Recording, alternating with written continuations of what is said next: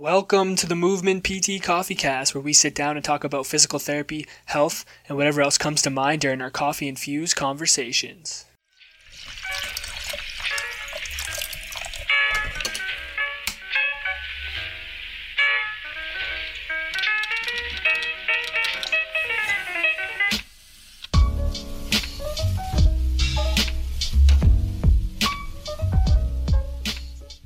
What's going on, guys? Welcome back to the Movement PT Coffee Cast. My name's Dalton, and with me, as always, is my beautifully bearded friend, William. William, how are we doing today? I'm doing pretty good, Dalton. How about yourself? I'm great. Excited we're back and talking. We got our coffee here. I got some cold brew today. Homemade cold brew, actually. I made it myself, so we'll see how that tastes. Look at you. Yeah, I know, just stepping out in the world. But I'm more excited about the interview we have today. So we're going in a different direction, guys. This is new for us. It's a topic we don't know not really anything about. But we're talking to one of our classmates, Lydia, and her clinical instructor, and she's currently doing her placement as an animal physio, which is awesome. So we're gonna sit down and talk with them. Her CI's name's Carrie, and she is an animal physio at the Kempville Canine Center. Is that correct? That is correct. Awesome. So Lydia, Carrie, welcome to the show. Thank you. Thanks for having us. No problem. We're excited. So let's just start off. We'll have let's just have Lydia. Why don't you just introduce yourself? Tell everyone a little bit about who you are, and then Carrie, you can do the same thing after that. Sounds good. Sure. So I'm Lydia, and my classmates know me as the only person in class who wanted to work on animals. So as soon as I found out that was an option for physios, I went for it. And I'm in second year. I'm about to graduate. Woo woo! 2 days left now, which is pretty exciting. And as Dalton said, I'm here in Kemptville, Ontario, in one of the only PT clinics for animals in the country. There's only 3 that are standalone physio clinics for animals, and this is one of them. Whoa. All right, so I'm Carrie. I am one of the owners of Kempville Canine Center, and we share a wall with our human clinic, Kempville Physio Center. So we're super excited for Lydia to be here, because one of the goals in animal rehab is to get young therapists starting to think about animal rehab and understanding that it's out there. So we love having students, and we've had a couple from the University of Ottawa, because we're just south of Ottawa. Lydia would be our first Western student, but we really want to encourage all of the universities to be asking their professors if they could do these placements in canine rehab. And I am the co-chair of the animal rehab division of the CPA. So we have been a CPA division for quite a number of years. And one of our big mandates is to increase our popularity and increase students learning about canine rehab. And I have to say, I'm very impressed with Lydia. Not only she has great skills, but I think you should tell them how you came about and where she lived for the first week. Let's hear the story. Let's do this. It's a long story. It will be published in the newsletter, actually. But to give you a brief synopsis, I had to talk to 2 different academic clinical education coordinators to get this placement. They told me yes, then they told me no, then they told me maybe, and then they told me yes. And essentially, I didn't find out about this placement, even though I had kind of booked it in a way. I hadn't found out that I got it until 3 weeks prior to needing to move. Nice. So Kempville is a tiny town. It's not like London where you can just grab a rental property. Nothing was available, or nothing was within my price range. So I camped. I camped in a campground for the first week. That's awesome. I rode my bike into town, which was 30 minutes. Yeah. And it was a borrowed baby bicycle. Yeah, it was a child's bike. It didn't even fit her. No, it was super uncomfortable. And then after that, after a few days of that, some raccoons got into my supply tent, and they ate all my bread, and they munched all my crackers, and they were the worst. Oh my God. so I had to figure out a new plan. And luckily, around that time, a bunch of people were feeling sorry for me, and they were like, "Hey, we're going on vacation. Can you house it?" And I said yes. So I've been house sitting for the last 4 weeks. Yeah. At various places. Four different houses probably. Every week she's at a different location and bikes in and figures it out. So one thing I wanted to say is that this young woman is going to go far in life. Yes, she is. Because she decided this is what she wanted to do and got it done, right? She didn't, so a lot of people would have said, I have no place to stay. I don't have a car. Her boyfriend dropped her off with her pup tent and a bike and a cooler of food and left her for 6 weeks, right? So, if you want to do something, just do it, right? Don't wait for someone else to figure it out for you. Just figure it out yourself. And then once she got here, we're a small town. Everyone knows everyone. People were coming off the street saying, "Hey, do you need a place to stay? Because we heard you were camping." So it's all been good, since then. Yeah. Wow. Well, that was an incredible story. We're glad you're okay, Lydia. You're safe. You're still alive. That's good. But yeah, I think that's a great point. Like the dedication to going after something that you want. I think that's one thing. Having a bunch of these conversations has showed us that, like, if you want something, you have to go and create your own opportunity. So that's awesome. Yeah. Yeah, and so I have a question for both of you guys, actually. Obviously, it's like challenging getting a placement in animal rehab.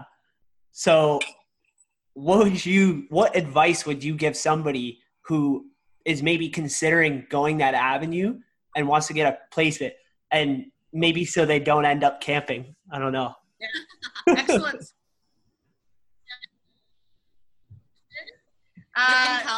Live in Calgary, yeah. So there are 3 standalone physio-owned clinics in the country. That's it. Us, just outside of Ottawa. There's one in Niagara and there's one in Calgary. But there are a lot of physios who are working within vet clinics, or they do barn visits for equine and that type of thing. So all of the students have access to the divisions, right? And if you go on the Animal Rehab Division website, there is a list of practicing physios who are treating either equine or canine. And you can scroll down that list and find someone in your area and then probably contact them directly. I think what would happen is the university doesn't really want you to do a full-time animal placement, but share it with the humans. So it's convenient for us because we're right beside each other. So Lydia was doing 3 dog days a week and 3 human days a week. We made her work 6 days a week too, by the way. 3 human days. Yeah, it was awesome.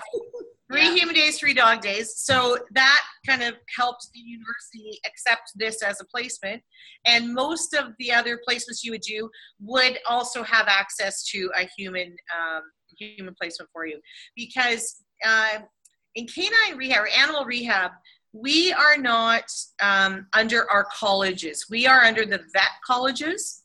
And so our colleges don't consider animal working hours as part of the mandatory hours that you have to put in as a physio every year. And so it kind of precludes any of us from working full time on animals. So we can, all of us kind of do 1 or 2 human days a week and then the rest animals, so that we can still fulfill those human requirements. So all of us have access to a human clinic. So for students, you would just split that placement between both clinics. But on that website, it's called Find an Animal Physio, you would be able to access someone in your own province. And to add to that, as a student, that's exactly what I did. So I went on there, and it was actually another classmate idea, because last year when we had a month break, I'm from Calgary, and she was like, "Have you looked online? All of the animal PTs are in Calgary." And I was like, oh, I should go look that up then. So I did, and I organized a shadow for myself with an equine therapist and a canine therapist. I figured out that, yes, this is not a crazy thing. Yes, I want to do this. I just need to figure out how. So then that's when you have to talk to your academic like clinical education coordinator, because they have all of the cards. You can't be contacting these clinics and these people and expecting a placement. Like, the university doesn't want you to do that. That's not the rules. So you have to tell them, this is what I want, please do it for me. And then if you have all of your requirements in, so you have to be like strategic from day one. You have to be like, okay, like we needed neuro hours, acute care, we needed like a hospital, we needed rehab, we needed 2 clinics. So you have to know from day one, and you have to be like, okay, I'll have all of those done by placement number 4, and then placement number 5, I can have these like extra little hours as canine, because otherwise it's just a hard no. It's a nope, we can't do that. Yeah. And so then what happened was went to Western, and our catchment area is Ottawa. Yeah. Western had to contact U of O to see if they had any students at our facility, and if it was okay for them to approach us. So that all had to be cleared first. And then we had a message from the University of Ottawa. We're like, yep, fine, no problem. And then her clinical advisor contacted us directly saying we have a student who's interested in canine rehab. Yeah. So lots of groundwork. Yeah. Yeah, for sure. So it isn't go ahead. No, go ahead. It's something you would do really in your last orthopedic placement, because you have to already have a good grasp of what to do on humans before you can treat a dog, because we make you practice on humans first, because dogs are way more important, right? So, of course. Make all your mistakes on the human side and the dog side, because dogs bite if you aren't careful. This is true. And, some humans bite, but Canine's a little bit more advanced, just because you don't have that verbal confirmation of anything, right? Yeah. You got to be able to read their body language. You got to be able to feel the tissue. You got to be able to know the end feels, so that you know when to stop, and you're not going into an end feel that's into spasm and that dog is going to react. So you already have to have some good palpation and some manual therapy skills already before you would come into a canine placement. And I think Western really helped with that, since we have a great manual therapy program that not a lot of other universities get. So I had decent hands going into it, and it benefited me hugely here. Mm-hmm. Oh, we can't hear you. Oh no, his audio is gone. Yeah, Dalton, you're quiet. Type in your question. There, you're back. You're back. Okay. Nope. Can't hear you. We can hear you, Will. You have to read that's his lips. weird. We'll wait a second. What about now? You hear me now? Yep. Yeah. Okay. Exactly.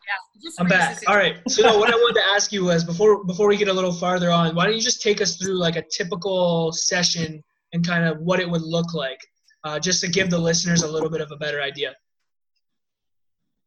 I posted about this recently, and if you imagine any human assessment, that's what a dog one looks like.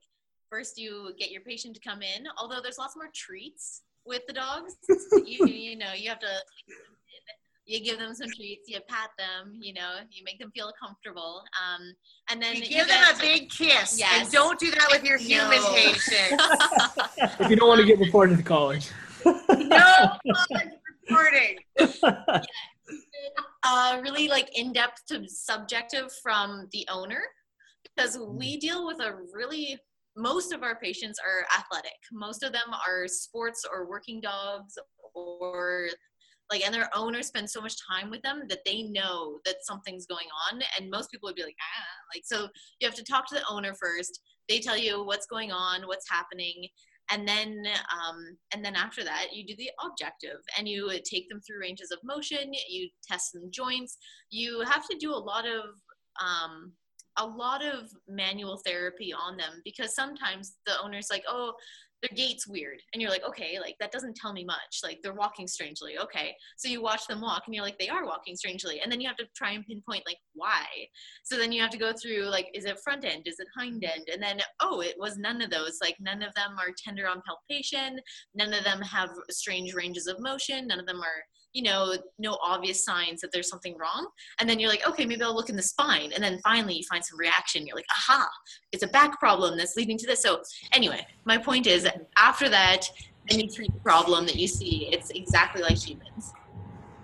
They have the same reflexes, and most of the bones are the same. We call it You know, as human physios, we learn 2 legs, and as canine therapists, all we have to do is, or any animal therapist, we just really have to go from 2 legs to 4 legs. Because the anatomy is really, really similar. The joints are all pretty much the same. The muscles are all pretty much the same. The nerves are pretty much the same. When you get in and start taking more canine or equine courses, then you learn a little bit more of the subtleties in the differences of anatomy and things. But really, it's like treating a young kid who can't talk to you, so you've got to go by how they react, right? Or what happens. And so it's more relatable to pediatrics maybe than like a normal adult person coming in. Yeah. That's awesome. That leads me, I've been dying to ask this question because a big thing that comes up on our like podcast is communication. And obviously in our field, that's so important. So I'm so curious to hear how you, obviously you're not barking at the dogs unless you know how to speak their language or something, but there must be some unique ways that you communicate with the animals. And even with the, I guess you also have to communicate with the owner, who obviously cares a lot about the animals' outcomes. So take me through, how do you guys kind of communicate with the animals? Right. So what I think is that you're either an animal person or you're not. So it's hard to tell people who aren't how to communicate with animals because it comes naturally to people that enjoy them. But basically it's all in your body language. So all of our patients, you need to come off as non-threatening. You have to be their friend. You have to be able to let them know that you're here to help. And a lot of that is just in your tone and in your facial expressions and in your body language in general. And then once they trust you and they know that you're there to help, then they kind of allow you to put your hands on them. And plus you're feeding them treats, so they're all happy and they let you do what you want. And then you can kind of read from them what is going on and what might be causing them pain or discomfort and things like that might be an issue for them because of just like their muscle tension, or when you bring them through their ranges of motion, if they try and sneak a leg away from you, if they do any kind of avoidance behaviors, if you try and get them to stand and they say no thanks and they sit down, or they just look at you and it's just a look and you just know they're thinking, what are you doing? Why are you doing that to me? I don't like that. So that's all I have to say about that one. So when you take the ARD courses and you take your intro to canine or equine rehab, part of what we really focus on is safety, right? So that's one of the first things you have to understand is how to approach an animal, how to be safe, how not to get bitten. If we have time, I'll tell you a hilarious story of my only bite. So, because that's a question I get asked all the time. But one of the big things to know is when the animal comes in, and often they're in pain, so they may be a bit testy, right? And we never let them socialize with any other animals, so they're always on leash. And we don't let them play. The clinic is not an area for them to play in. So they're on leash, they're with their owner. And one of the big things you start with is you totally ignore the dog. You talk to the owner. You let the dog wander around the clinic. They can sniff. You don't even acknowledge them. And when they know that you're familiar with their owner and their owner is having a pleasant conversation with you, then you are not threatening to them, right? So, because a lot of dogs are reactive and protective, and so you just don't even let the dog be part of the conversation, because we want to know the history from the owner. What happened to the dog? I don't need to look at the dog initially to know any of that stuff, right? So in kind of reactive dogs, we just really let them kind of set the pace. And most times there's no other dogs in here. There's just them by themselves. Occasionally on really busy days, we might have 2 therapists, and then we're extra careful about keeping them on leash and not letting the dogs play. But generally they're by themselves. There's lots of good smells.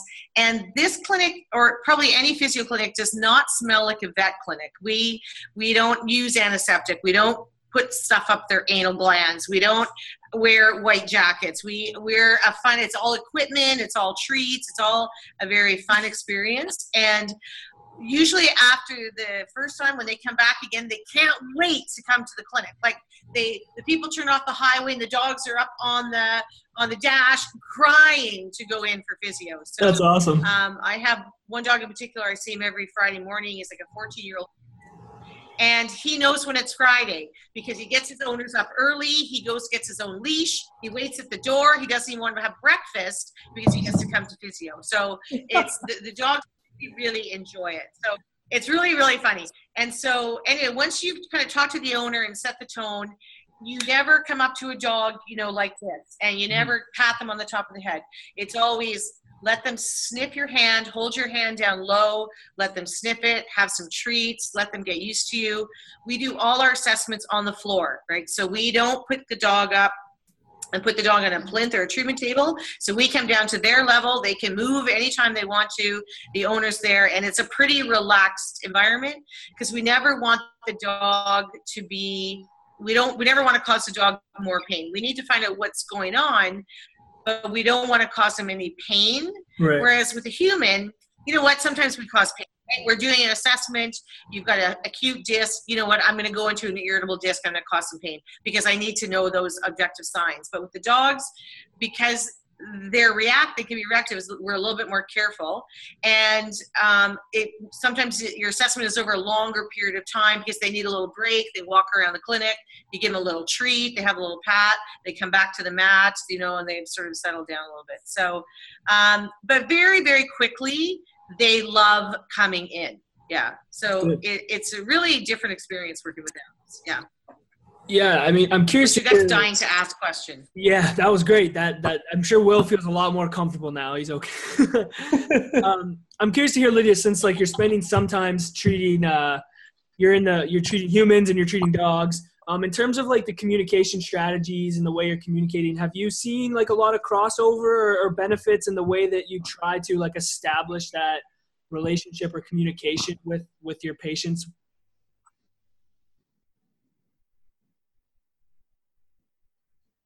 I haven't found that. I think I'm lucky. I don't think it's terribly hard to talk to people.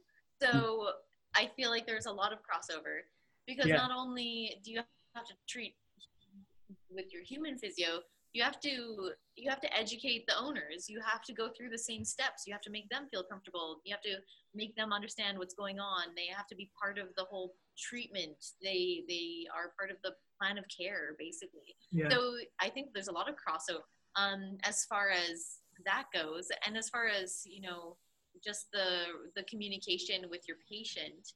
I think it comes down to the same thing. Have you ever tried to look at range of motion for someone with a really unstable shoulder? They do a bunch of muscle guarding. You have to make them feel comfortable. You have to make them feel okay. They have to trust you, and then they'll let you assess them. So I think it's a lot of crossover.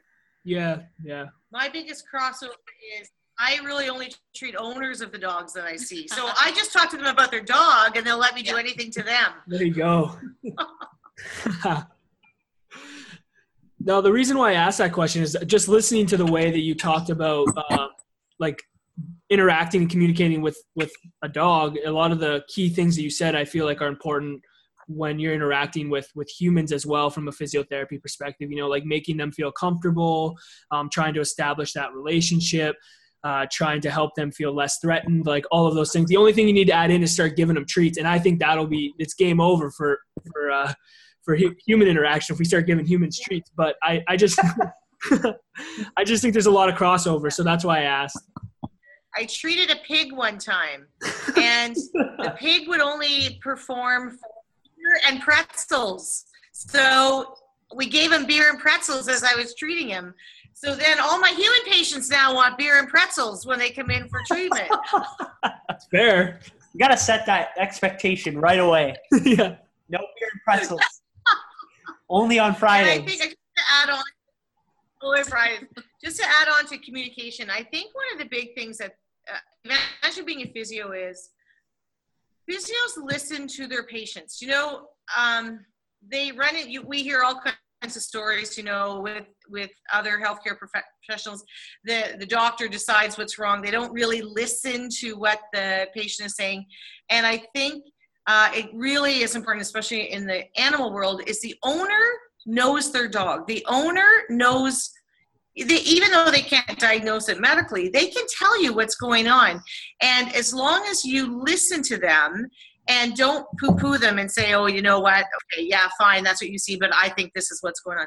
That's a big thing that physio does, right? Is allow the owner or the human to say, you know, here's what I think is going on, and we can agree with them or help them to figure out why they're having their pain there, you know? So I think listening is a really good skill that physios have. I agree. Awesome insight. I totally agree with that. So with regards to like having a student care, I'm just curious to hear, what are some of the main things that you try to get across to your students, or some wisdom you try to impart on the students that come through your clinic in order to set them up for success as they go into the actual profession? Right. So in Canada, just recently, we have developed a whole diploma program in canine rehabilitation. And so when I went through my training, there was nothing in Canada. We had a couple little courses, but nothing really structured. And the ARD has done a really good job in creating a whole stream of courses and a whole diploma program. So I think what like Lydia needs to know and other students need to know is there's a whole lot of support out there to help them get into this type of the profession, because there's a series of courses, there's congresses, there's mentorship, which like those of us who are older, who have been doing this for a while, didn't have any of that mentorship available, right? There were no physios doing any kind of animal practice when I went through school. So, and I'm a Western grad, by the way. You guys pass my picture on the wall every day. That's amazing. So there's a whole bunch of things that are available now, and in the newsletters we give lots of information about how to start your practice, because these therapists now are still kind of trailblazers in their area, right? Even though animal rehab's been established for a little while, I don't think there's anyone in London. There's one person in Toronto. There is nobody east of here. Like there's nobody in PEI. Well, one person in Halifax, right? It's so scattered that anyone who is now taking on these animal rehab courses is still a trailblazer when they move to Penticton and when they move to Prince George and when they move to Orangeville, right? There's nobody doing it in their area. So you're creating your own job, right? So we know everyone's going to be probably working part-time with humans, but if you want to treat animals, you got to get out there. You got to talk to the vets. You usually would work in a vet clinic to get started, probably doing post-op stuff, because that's really, really easy for physios.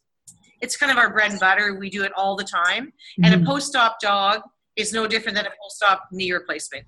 And the ACL is the #1 orthopedic surgery in a dog, right? And so even if you just go into a clinic and start treating ACLs, it's fantastic. So 20 years ago, when I did a presentation for the local vets, when I was just starting my canine practice in Ottawa, I did a rehab presentation for them on cruciate injuries. And we know from humans, like I work with the national rugby team, and we had one of our players go from a complete tear and a cruciate repair, and literally 12 weeks later was playing World Cup, right? That's how quick now the rehab is. Jeez. And in the vet literature, I was reading up on a whole bunch of things, and the textbook had about 100 pages on the surgical technique for the ACL and one paragraph on rehab. And the paragraph said, create rest for 6 weeks and return to full function at 12 weeks, period. Nice. Oh, man. So they know nothing about rehab, right? Yeah. And now we have all the things to help our people put together really good programs, because the vets are about 30 years behind human medicine. And the vets don't, they know they're fantastic surgeons, but your orthopedic surgeon in the human realm is not going to do any of your physio, right? The physios are the experts in that. So our challenge as animal rehabbers is to get that information out to the vets and make the vets understand that we are the experts in this. And that's what we want these guys to be doing, because they are, even at a beginning, you still have all of that human background with you, and it's the same thing. Right. So Lydia can walk in tomorrow to a vet clinic and be able to help them with the post-op. Yeah. To add on to that, it became shockingly clear how much more qualified, to put it bluntly, physios are to treat rehab than any other profession, regardless of the species. When we talked to not only some vet technicians, but also a vet herself going through a rehab program, she was telling me that hers was like weeks long. And, I've had my 5 weeks here, but the 2 diploma courses can be done within, I think they're both weekend courses. Yeah. So they're both weekend courses. So as a physio, basically all you have to do is learn the anatomy and the physiology and, just get that kind of information. And then common conditions, common things that you might see, blah, blah, blah. But we know what exercises to do. We know how to strengthen a system incrementally. We know all of this stuff. It's ingrained in us. So we know like ACL, Fowler-Kennedy post-op, like procedure, week 1, week 2, week 3, week 4, like then you just take that, put it on 4 legs, there's your dog. Mm-hmm. And it's really interesting. Like we're the experts. And it came out when I was talking to these other animal experts, how much better we are at rehab than they are, unfortunately. Yeah. And there just aren't enough of us out there. So that's why we love this kind of interaction, and we love students to come in and start learning about it and start their careers right from day one, half human, half animal. Yeah. You are the experts already. Yeah. No, that's a good point. I feel like we have to hear your dog bite story before we kind of continue. Okay. So, and often people ask me, have you ever been bitten? And I have only been bitten once, and it was by a quadriplegic cat. So this cat was born with all kinds of allergies, probably shouldn't have survived kittenhood, but anyway, survived. The owners are 2 sisters. They just love this little cat. Anyway, they take the cat to its first set of shots. It has a huge reaction to the first set of shots. So the vet's like, okay, you can't do any more shots on this cat. He's allergic to everything. So he goes along fine for about a year, and he gets stung by a bee. So he's allergic to the bee venom. So he goes into anaphylactic shock. They rush him to the vet clinic. They give him the antidote. He's allergic to the antidote. Oh my gosh. So this cat goes into complete meltdown, right? And he becomes a quadriplegic. The only thing this cat can move is his head. So I see him a year later. So for the last year, the sisters pull him out of his little orthopedic cat bed, take him to his special cat litter, manually express his bowel and bladder, take him to the food dish, let him eat and drink, take him back to his orthopedic bed, come home at lunch and flip him over because he's going to get bed sores otherwise, do the same thing. So it's not my place to tell anyone when to euthanize their animal, right? That's the number one thing to learn. That is not our scope of practice. So if they think they can try to treat this cat, I'm all for it. So they come in a year later, and you can imagine how stiff this cat is, right? He hasn't moved for a year. And my question was, what do you think I'm going to be able to do for this cat? So they said, well, we don't know. The vet thought maybe acupuncture might help or exercise might help. So I'm like, okay, I've got to try, right? They're my clients, not my call what to do with your cat. So I have this cat on my lap, and I, first of all, showing them some passive range. Like if we're going to do anything with this cat, we have to get some mobility in his joints, right? Before anything's going to happen. Because he's like this, right? On all 4 legs. So I've got him in my lap. He can feel me bending his elbows. Like he had some movement, but he didn't have any, he had some passive movement, didn't have any active movement. So I'm showing them how to get his joints moving. And he's feeling this. He's meowing. He doesn't want to be there because this is probably a little bit sore. Yeah. But he can't get away. He's paralyzed. So he reaches up and bites me on the nose. Oh And I my jump God. up, and I have this paralyzed cat hanging off my nose. He won't let go. And that click, and he's swinging off my nose, and there's blood starting to come out. And the sisters are screaming. I'm killing myself laughing. It's the funniest thing I've ever seen. The vets come in. We're like, get the cat on the nose, patch up the blood. Anyway, super funny. Moral of the story is about 4 months later, he was crawling, moving around, getting to his own litter. We never really got him walking very well, but we made him a little scooter so they could take him outside on his little scooter and get outside for some fresh air. So That's he lasted amazing. another couple years, and then something else got him. But that was my only bite in 15 years. Yeah. Well, at least it ended in a positive note for the most part.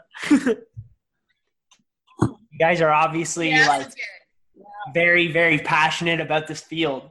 So what would you say is the reason somebody should get into this field?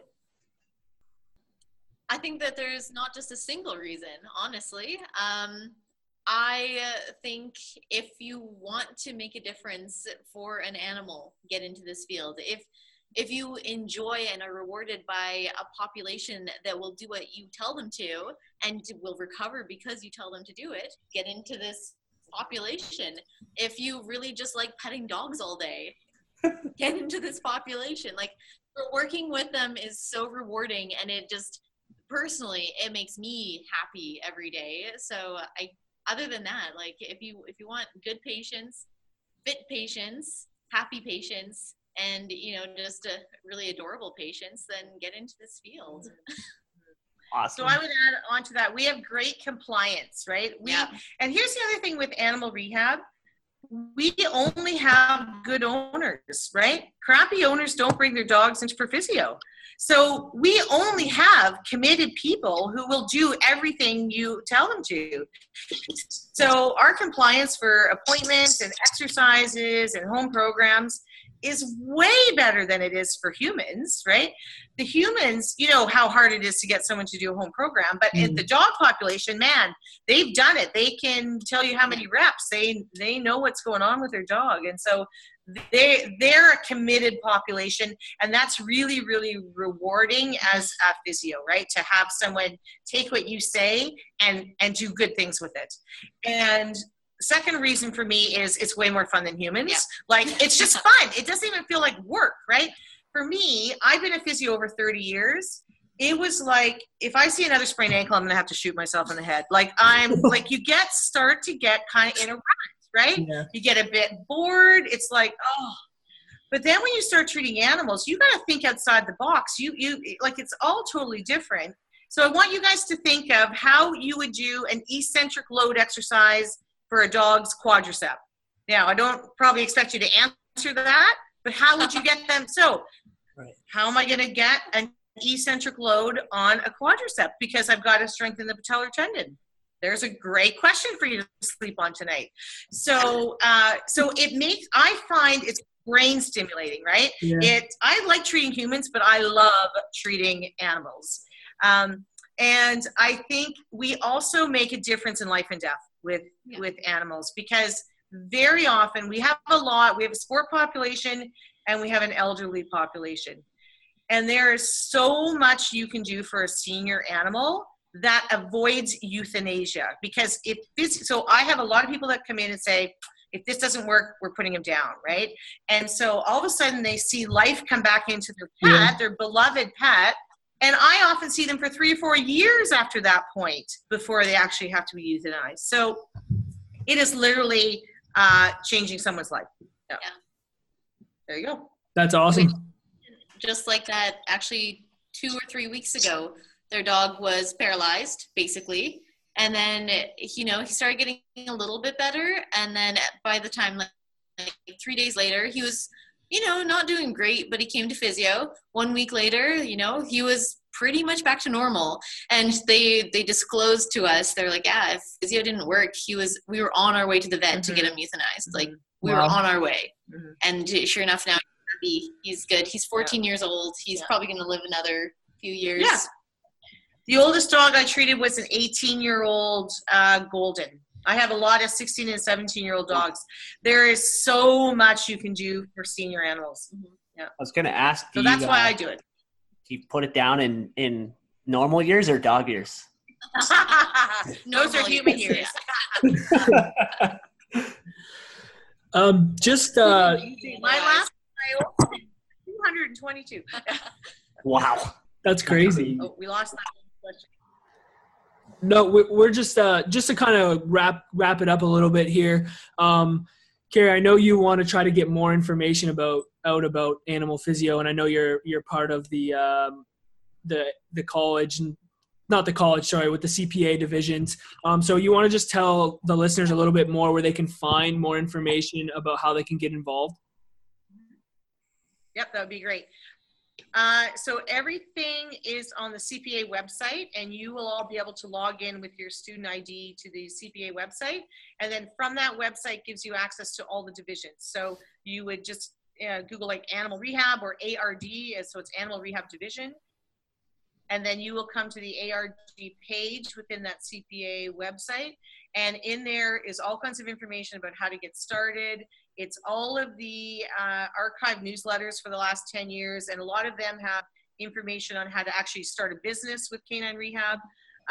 All kinds of articles on case studies and different things. And then all the core curriculum courses are on there, plus all of the advanced specialty courses that we offer. So I would say don't wait. Like, you don't have to wait until you've been a human physio for 10 years and have done all your, your A's and B's and your manual therapy skills. Start now, because you're already the experts when you compare to what's happening out there right now. So you don't have to wait to become a perfect human physio to start your animal program. So just everything is on the website there, and we're happy to take questions at any time. And come and shadow somebody. If you find someone in your area on that site, spend a day, because as soon as you spend a day, you'll be hooked. Like, It is so incredible to be treating animals. Yeah. And if I can add on to that, the Animal Rehab Division has a Facebook page, and I have been recently curating a animal rehab kind of educational page on Instagram and Facebook called Pause for Thought Rehabilitation.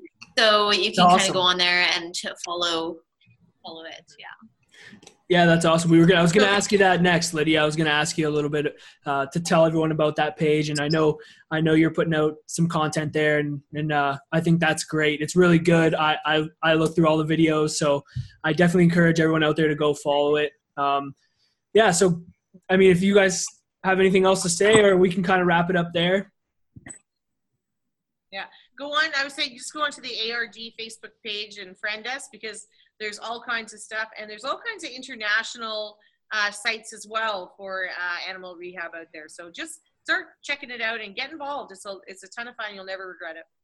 Awesome. Well, guys, we really appreciate taking the time to chat with us.